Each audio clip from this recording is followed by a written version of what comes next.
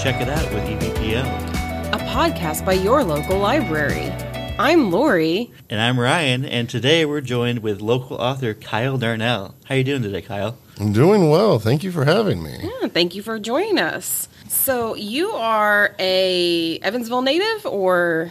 No. I'm from California. Okay. I'm from San Diego specifically. Moved to Missouri for a while, gone to college in different places. Not from here at all.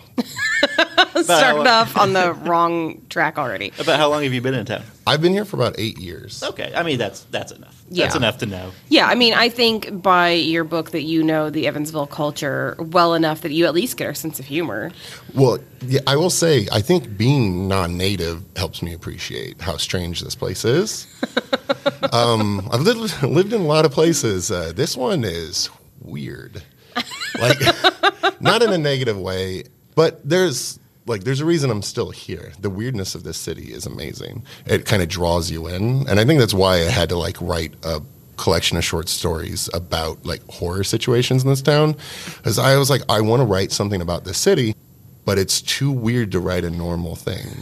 You know? Yeah. And I've worked a few different jobs here. I've seen a lot of sides of the city. I've worked at the boat for a long time as a cook and sous chef. Teacher at Signature School, teacher at University of Evansville. I've seen a lot of different sides of this place, and in a good way. In a great way. There's a reason I'm still here. I love this city. What was the first weird thing you noticed? First weird thing I noticed.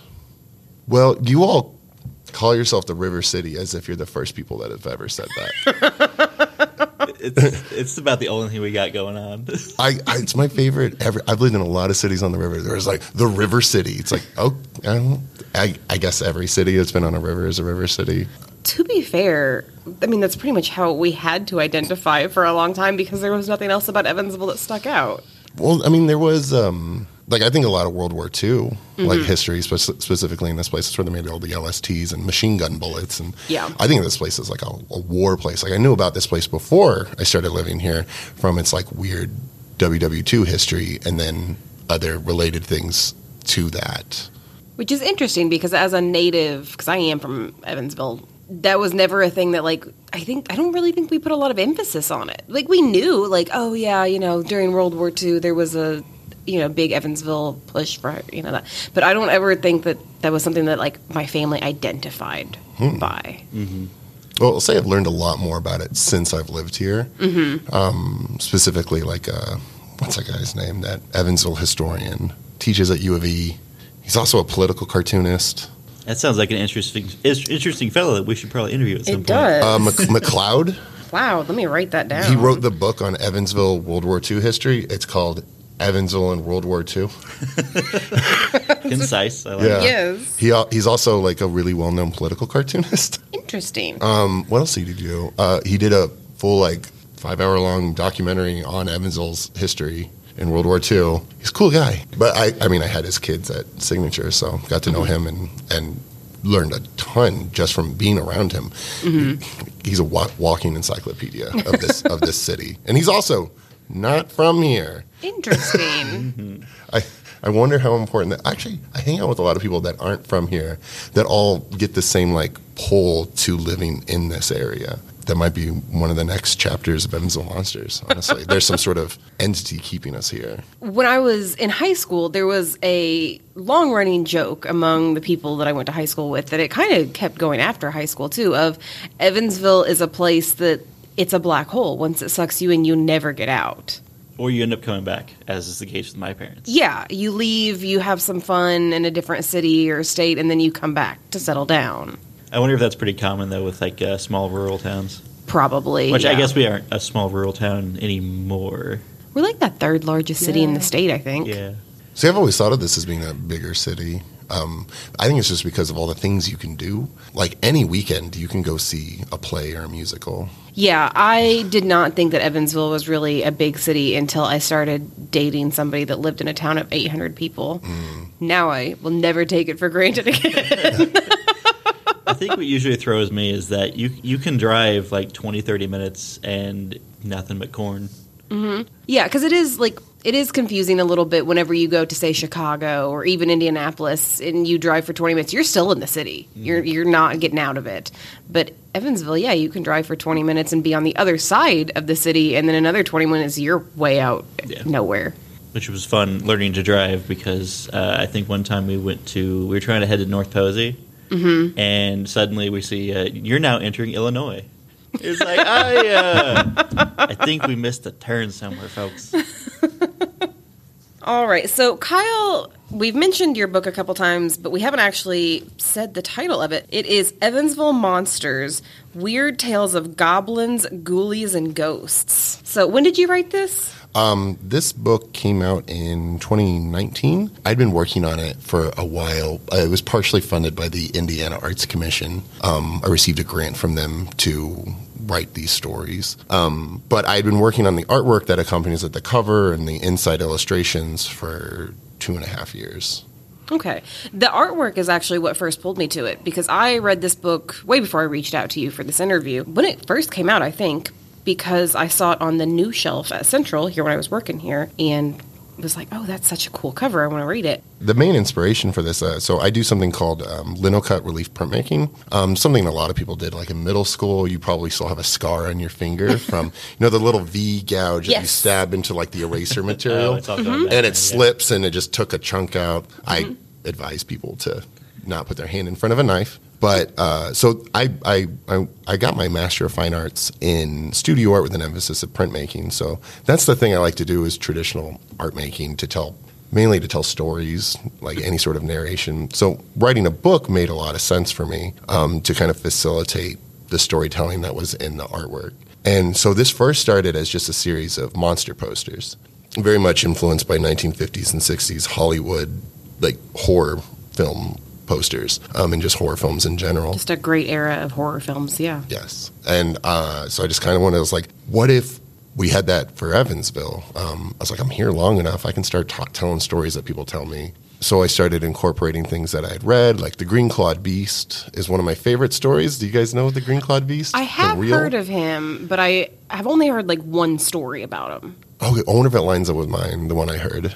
The one that I had read was from, I want to say like the 70s or something like that. Yeah, 60s or 70s, but a woman was out swimming in the Ohio River with her children, and then she felt something brush up against her leg and sent her kids swimming back up to the shore, and then she was yanked under the water and was screaming out for help. And then she eventually kicked her way free, and then the cop on duty, like that helped her to safety, said that the marks on her legs were were colored green and looked like claw marks, and that was the start of the Green-Clawed Beast. Yeah, that is about the story that I've heard, which also I'm not very superstitious. I lied. I'm totally superstitious. When I read that story, my first reaction was actually just like, well, it's the Ohio River, probably. I mean, that's the first time I've heard that story, and that was my first thought. Is like, yeah, I could totally see something mutating or growing in there. You know, we're downriver from a lot of interesting things. Yeah. Well, there's there's a police report on that too. Like you can go read the actual police report. I think her children still live in the area. Very cool. Yeah. So I heard that story and I'm like, that's amazing. Mm-hmm. Instead of me just telling the stories directly, I want to interpret them in my own way. Sure. And then we have the the Gray Lady. Excuse me. We have the Gray Lady from Willard Library that you also have a story about as well. Yes. So a lot of these are inspired by movies that I really like. I'm a big fan of found footage horror, even though I know it's inherently terrible. Like, it's the same plot every single time, but I love it. So that was my found footage horror style one I wanted to do. And just thinking, it's like, the Gray Lady is notoriously a very chill ghost from everything I've read. Yeah. I mean, it's nothing more than, oh, I can smell some perfume.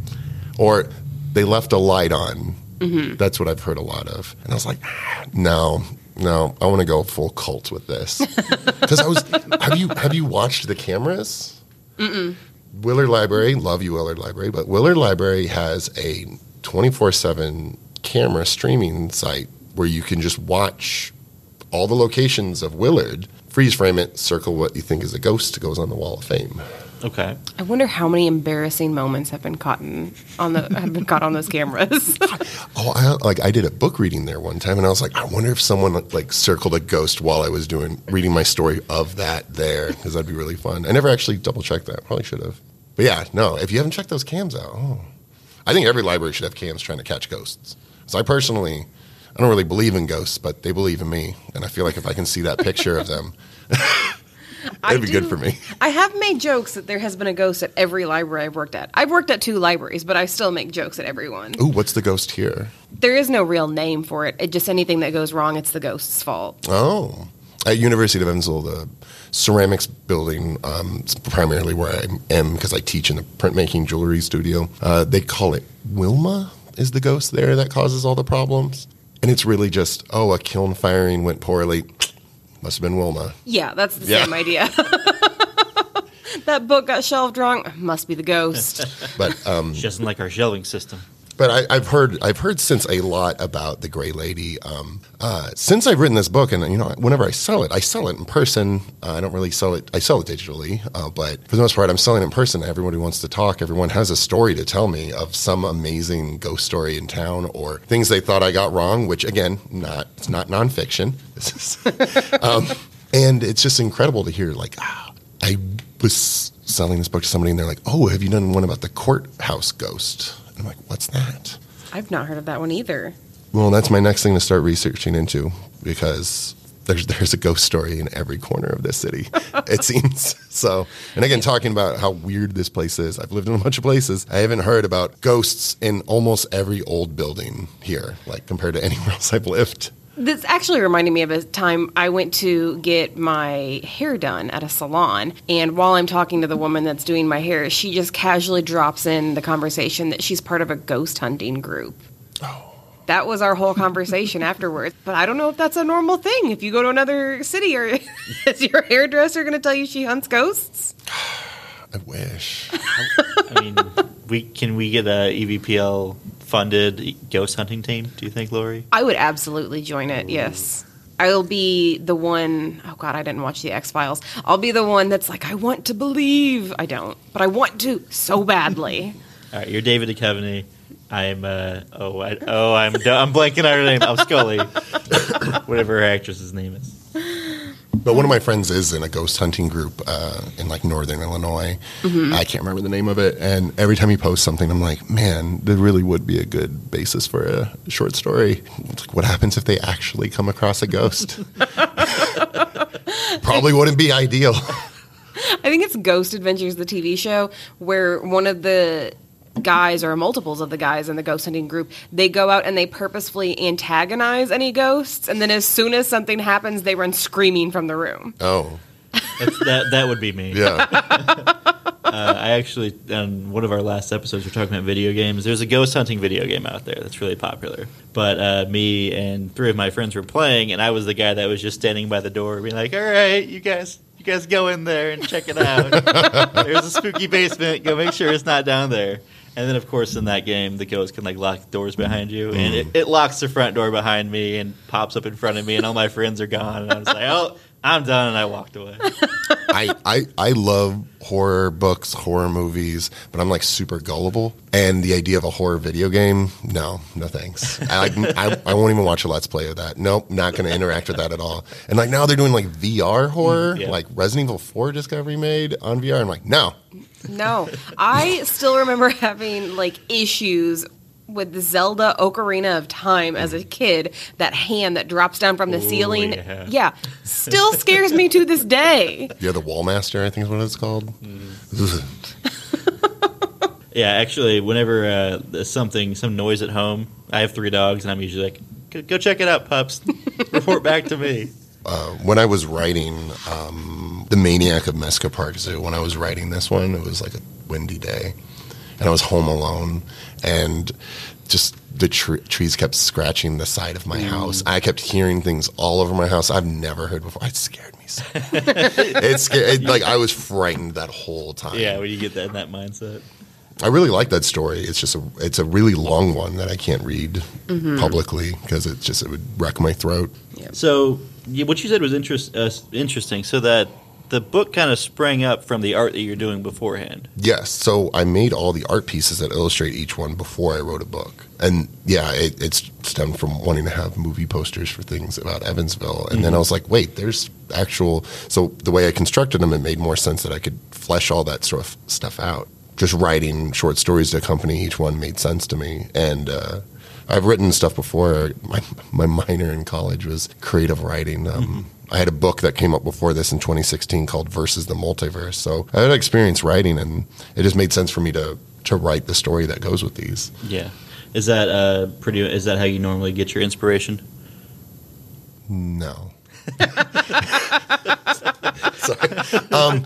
My first book, I wrote the story first, and then I illustrated it because I didn't have access to the materials or anything to be able to do the illustrations for it. So, but I did have the ability to write it, so I wrote it first. And then on this one, I did the art first, wrote it later. And both of them are very valid ways of approaching it, I found out. I don't have a preferred way. I'm actually working on Evansville Monsters 2, and I'm still in that little limbo of, do I want to just do all the art first and then write, or do I want to do art and then write, kind of like that. And I haven't really decided yet. It's one of the things, honestly, crippling me from getting started on it. Yeah, because I'm like, well, I don't want to screw this up. You're going to do great, I believe it. You know, Yes. And I'm looking forward to reading it because I really did enjoy your book. I'm expanding it out to be in the tri-state area. So there's going to be a Newburgh one, and a New Harmony one, a Henderson one. Did you know Newburgh, surrendered in the Civil War to fake cannons? Yeah, there was nothing going on. They were just like, all right, you can have It's like they want me to write a Scooby-Doo style horror movie about that. It was Old Man Jenkins all along. Yeah, I mean, It's a land developer with a shady deal. I'm going to find out how, not creative I actually am because, it's just man, these cities really just, they wrote it for you. And you can just kind of fill in the blanks. Well, the audience can't see, obviously, the art on your book, but I'm looking at it and I'm wondering, I do definitely see a lot of the 50s Hollywood-style inspiration. But I also have to ask, are you a fan of Junji Ito? I know quite a bit about Junji Ito. I've never read any Junji Ito comics, like manga. But a lot of my students love drawing those weird deformed faces.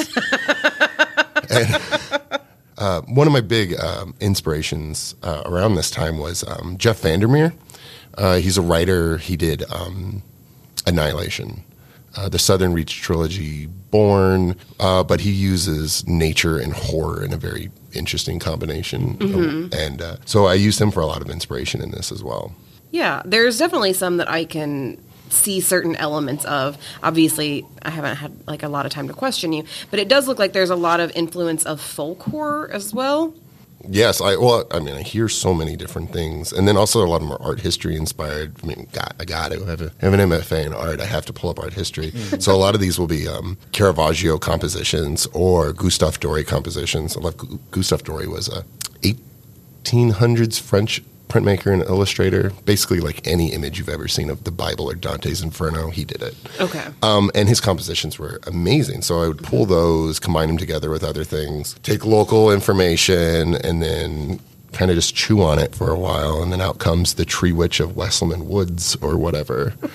That was actually the first one I did in this whole thing. I do quite like that one. Thank you.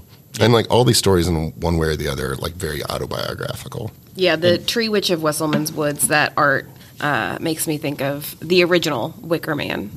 Oh, I watched that the other day. It's really such good. a great movie. I think I might enjoy the new one more because the new one has a lot more Nicolas Cage in it.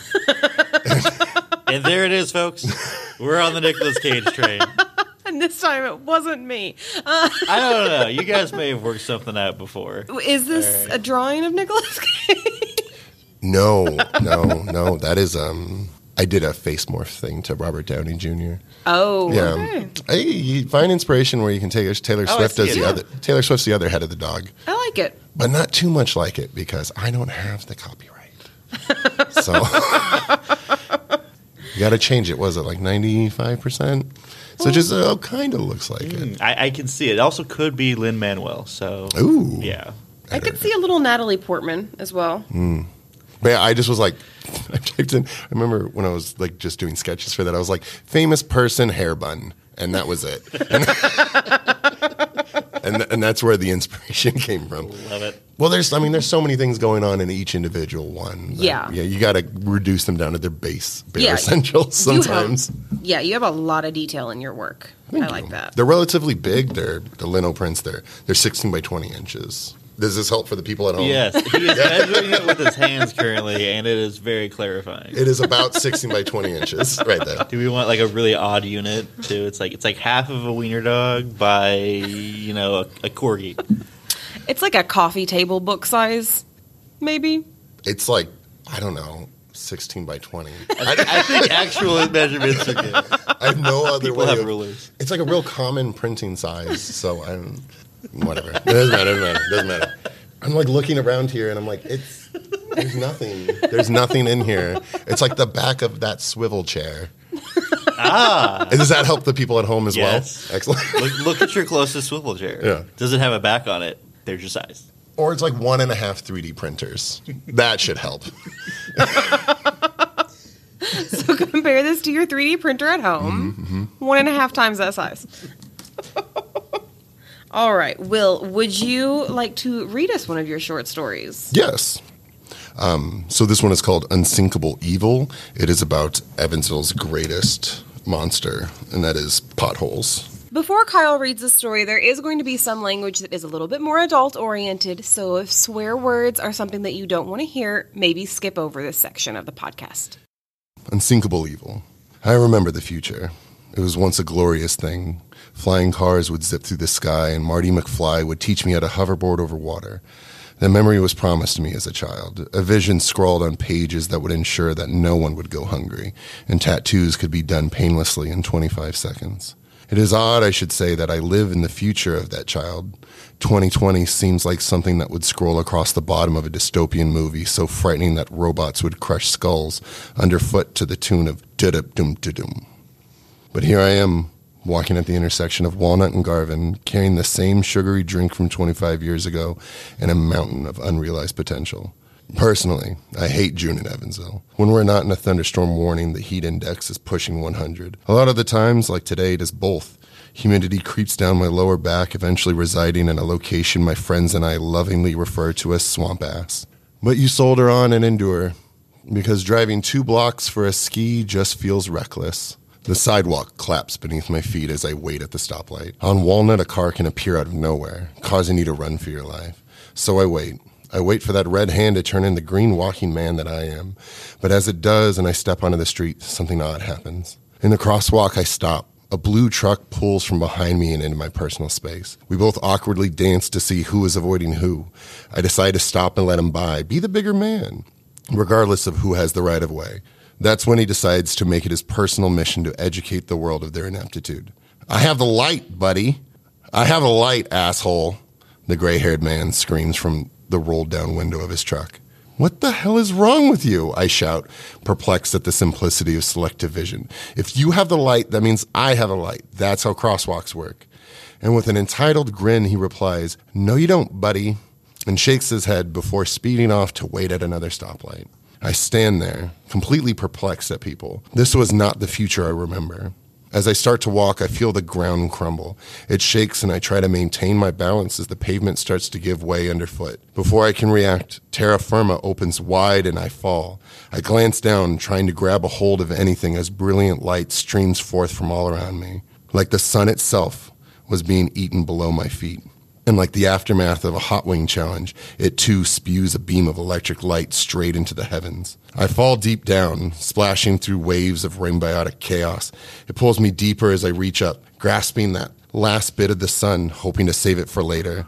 The whirlpool beneath the road sends me spiraling through the endless void of outdated sewer systems. I shudder to open my eyes in such muck, but when I do, I am greeted by a brilliant orchestra of light. The heavens of the cosmos open their gates all around me as I traverse through the Milky Way in a wormhole of enlightenment. I zip by Mars, waving to Olympus Mons. The rings of Saturn reach out to give me a high five. Uranus does its thing. Time tears open through the void as the furthest reaches of my memory barf onto the night sky as eloquently as Van Gogh with a brush. My first fish Terrence being eaten by my first cat, Holden Pawfield. My first kiss with Tamara Peppercorn before my first heartbreak. They stretch and creak through my mind as I try to project something without such sorrow. There I sit, 11 years old, dreaming of a better future in front of my Aunt Chrissy's TV, losing terribly in Street Fighter 2. Before my parents' divorce, but after my best friend Max died. The tears rained down, dotting the ether with new stars, each shining more brilliant than the last. At the end of Memory Road, I can see my final destination. Black beyond my wildest imagination, it stretches out in the furthest reaches of reality. It pulls me in, my bones stretch as I pass beyond its event horizon. And like before, I reach out for one last bit of light before the darkness swallows me whole. It dumps me back in the whirlpool. I thrash about, gasping for air before eventually making it to the rocky crag that will suffice as a shore. The tempest subsides as I am able to free myself from its wrath. My hand meets pavement as I pull myself out. Drenched and exhausted, I roll onto the surface like a beached whale, or honestly, anytime I try to get out of a pool without a ladder. Honk! A car horn blares at me. I look up, back into the sky. Vehicles stop all around as I lay back on the pavement that had once betrayed me. Catching my breath, I roll over to the sidewalk before righting myself sitting on the curb. What the hell was that all about? I yell, looking at the person-sized sinkhole from which I just came. Oh, damn it. I lost my soda. The end. Thank you. That was a very amusing story. I won't lie. I went along for the ride on that one. That was great. That actually happened to me. Not the sinkhole part? Not the sinkhole part. But it was right in front of the courthouse on Martin Luther and Main. I had a crosswalk to go walk through, and a guy turning right just went right up into me, like slowly pushing me with this truck. And I smacked my hand on the top of his hood, and he goes, "What are you doing?" I'm like, "What are you doing?" You don't have the light. I'm like, "What are you talking about?" That's how this works. And then he called me buddy, and that stuck in my head so much, was him calling me buddy. Not your buddy, pal. Yeah, it felt very much like that. While you were reading this, I had to catch on my phone because I do remember there was a newspaper article came out yesterday. Evansville is atop another rankings list. This time, it's about our driving. Apparently, Evansville, Indiana has some of the most aggressive drivers in the country. I can believe it. My wife definitely brings up the average. She's an angry little woman when it's driving. Yeah, it's apparently more than 1/5 higher than the state average of aggressiveness in Evansville. And everyone looks so mad when they're driving around here. It's just, I mean, are we number one still with stoplights? I don't know. Driving on 41 the other day, yes. Yeah. But I don't know about actually. We're close to the top in the amount of stoplights per square mile. I'll say I live really close to my job, so I don't really notice it that much. But I walk a lot, and at stoplights, I'll just stare at the people driving, and everyone looks so mad. Like, to be driving, to be alive, maybe to still be in Evansville, I don't know. They haven't fully appreciated it yet. But they just look so upset. And that is to say, I feel like I've said some potentially disparaging things about Evansville. It's a wonderful, wonderful place. It is just an incredibly weird place. It is. Yeah. And I will say that even having lived in Evansville my entire life, the east side is dangerous. Like, driving on the east side, people will try and just run you off the road for no reason. Really? No, not really. But it's called hyperbole. No, I mean, so I don't mean to brag. I don't mean to brag. This might be a little humble brag. I haven't driven on the Lloyd in over a year. So I don't remember what it was like in the before time, the long ago, of when I would have to commute from the west side to Tropicana every day and go work there.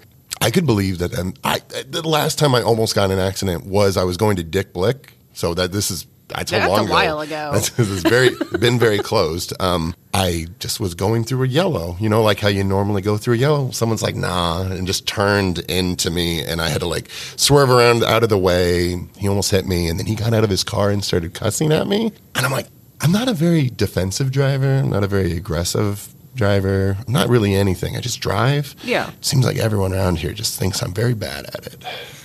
Everyone thinks everyone else is the worst driver ever and they're the best. Oh, yeah. That's a good way of phrasing it. That's the mentality. Yes. are driving. That's why I just drive like a little 80-year-old lady in the right-hand lane and let people around me do whatever they're doing. Yeah, I give myself a good solid 10 extra minutes because I'm just like, if I'm in a rush or something, that's just increasing the chances of something happening. So Yeah, just take it slow. I'd rather be late than never end up going to where I'm trying to get to. I used to take the bus, so I basically had to show up everywhere an hour early. And I kind of just got used to that. Actually, a large portion of my first book was written at this library because I would have to take the bus to get to Tropicana, and I'd be super early, so I would hang out here. Or my wife and I shared a car, so I would hang out here till she got off work, and I would write using the computers here, saving it to my cloud. So Library. Writing books through other people. and writing a lot of job applications as well. Oh, yeah. Yeah.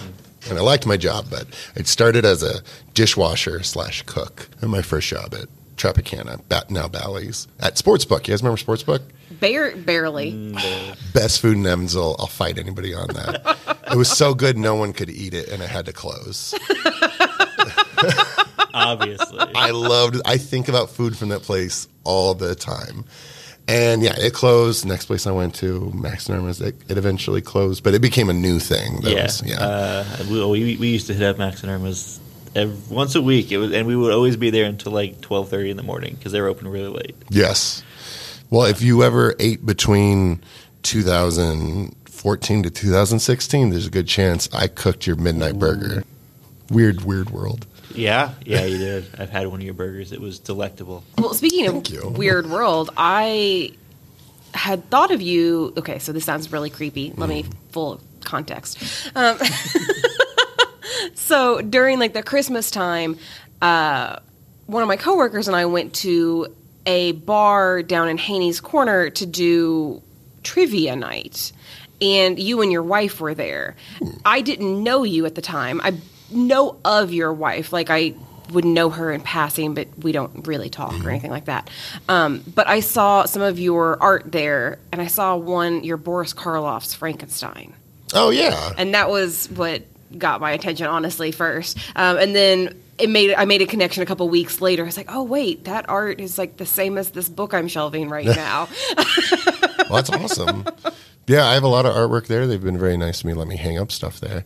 And especially since for the entire month of October, I did one lino print a day of a monster from Halloween. It was my 30 Monsters of Halloween. It was something that I was totally into in day 15, but got to say day 25, I wasn't as into it. It was doing one art piece a day is a lot, especially whenever it comes to having to design, carve, print, edit, and then post, because the whole point of it was to post it on Instagram. Doesn't happen in social media, does it actually exist? And it was hard just picking music for every one of those reels.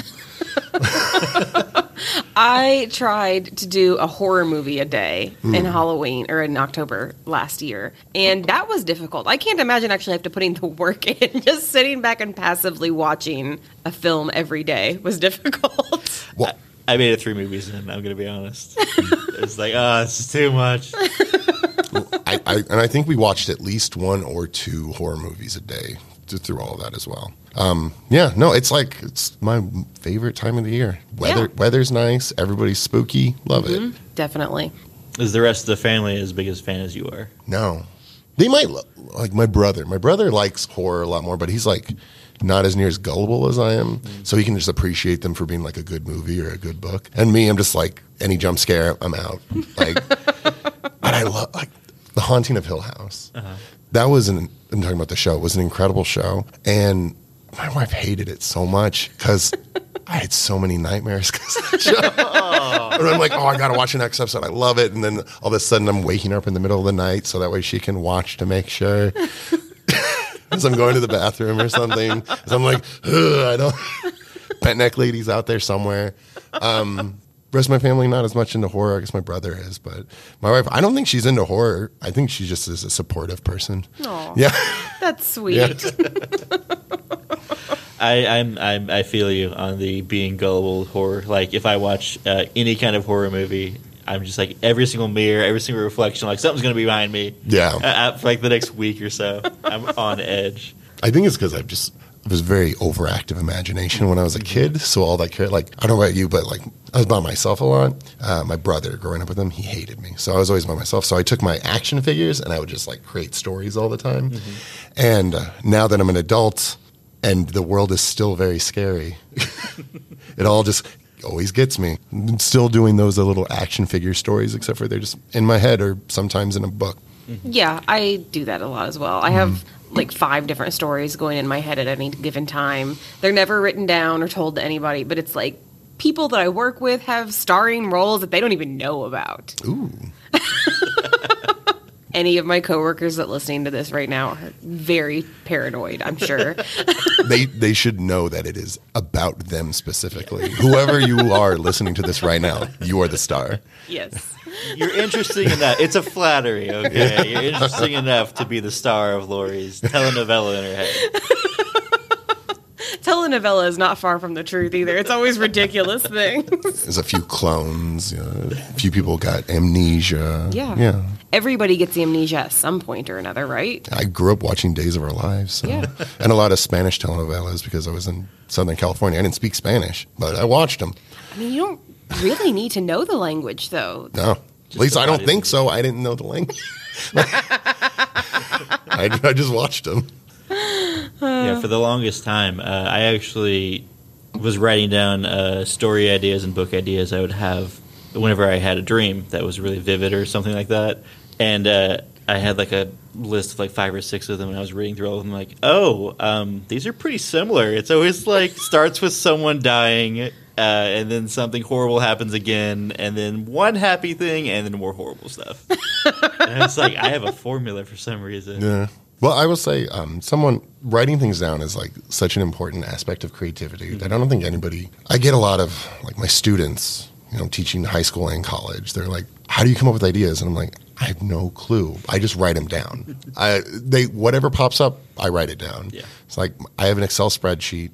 I'm not an organized person. That should be an important note. I'm not a very organized person, but I have to be with my ideas because there's too many and they're too gross. So, like, I have ideas for just illustrations. That's one Excel page. And then each Excel line will tell me whether I have the idea drawn, carved, printed, also what the story idea is, what size I want it. But I have that. For that, portraits, I just do a ton of portraits like that Frankenstein. And then I have them for stories that I'm writing. And then each one also links to the appropriate Google Word doc where they actually have the story written out. I think you might be more organized than you believe yourself to be. Oh man, you should see my house. It is. I washed my clothes this week, and they're still in a pile in the corner of the room. I've not folded them. They won't be foiled. Probably won't be folded. I think folding clothes was a thing. That's just made up. All right, that's not a thing people do. It's made up organization. Yeah. Ironing. Yeah, right. I was just going to say, I don't know if I've ever met a single artist that's really organized. Well, this is the one thing I'm really organized, and I think it's just because I have a MacBook. You're like, you got it. You have. I mean, you're like, spent that much money on it. Might as well. Yeah, might as well organize. And it like feels good to just make more, like add more to the lists. But then I also look at it and go, what am I doing? I'm not going to get all these done. I do get the list thing. I love making lists. I like to make lists and then cross things off of them to the point that I have started putting at the top of my lists make to-do list. So as soon as I finish making my list, I can immediately cross something off of it. Oh, nice. I had to stop doing calendars because I couldn't get rid of the page, So like I do little to-do lists on my desk at work. It's a little Post-it note. So I'll just update that so that way I can just, when I throw that away, I can relax, Yeah. Or I can work on artwork or whatever. And I had to stop doing a calendar because I couldn't just rip out that day and throw it away. It was my whole month was booked on there, and I had to actually treat it well. So I just stopped using them and guess a lot of the time. I'm also not an organized person, so that system sounds very familiar. But the Post-it, I really like the Post-it. It makes, during the summer, spoiler about being a teacher, it's a lot better than people make it out to be. You get whole summers off. Without the Post-it note system, I don't think I would exist. Yeah. Without the Post-it note system in my Excel spreadsheet, I would not exist. I actually have a friend who digitized the Post-it format for himself. So nice. Yeah, he has. I can't remember the program, but he basically just draws boxes that are Post-it notes and throws it up. on a board in a digital space, and that's how it works. Nice. There is something like that. It's a Google Doc. It's a Google Drive type thing, but it's a Post-it board that you can share with everybody else. Ooh. It's I used it at a training. It was awesome. It's called Jamboard. Jamboard's the best thing in the world for idea creation because you can share it with other people. You can put links onto the Post-its that you put up on your Jamboard. We can use that for organizing the podcast. Thank you. Well, we had it. Well, I did a online training, and normally we do these things in person for like IB, and we used to just put Post-it notes on a big piece of paper, and they're like, well, we can just do that digitally now, and I'm like, oh my god, technology is so advanced. It's unnecessary. Like so much work went into making just a thing where you could put Post-it notes on a community board, like. But think of all the trees that we're saving. Yeah. I mean, I make art and physical media. I don't care about trees. I have a book in my hand that was made from at least a third of one, so I can't concern myself with the environment and ghosts.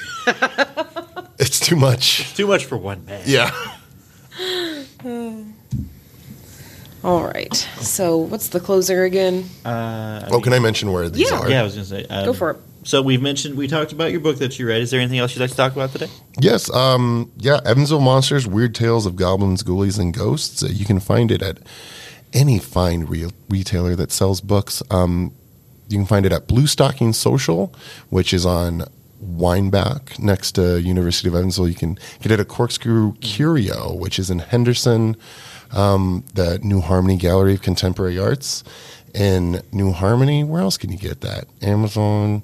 You said Barnes & Noble earlier, too, didn't you? Barnes & Noble, yes, Barnes & Noble. So anywhere you can go, you can probably just ask for this book, and someone will hand it to you. You can also find it at the library. Yes. We have multiple copies throughout our branches. Yeah, I think we have a copy per branch at this moment. That's so fun.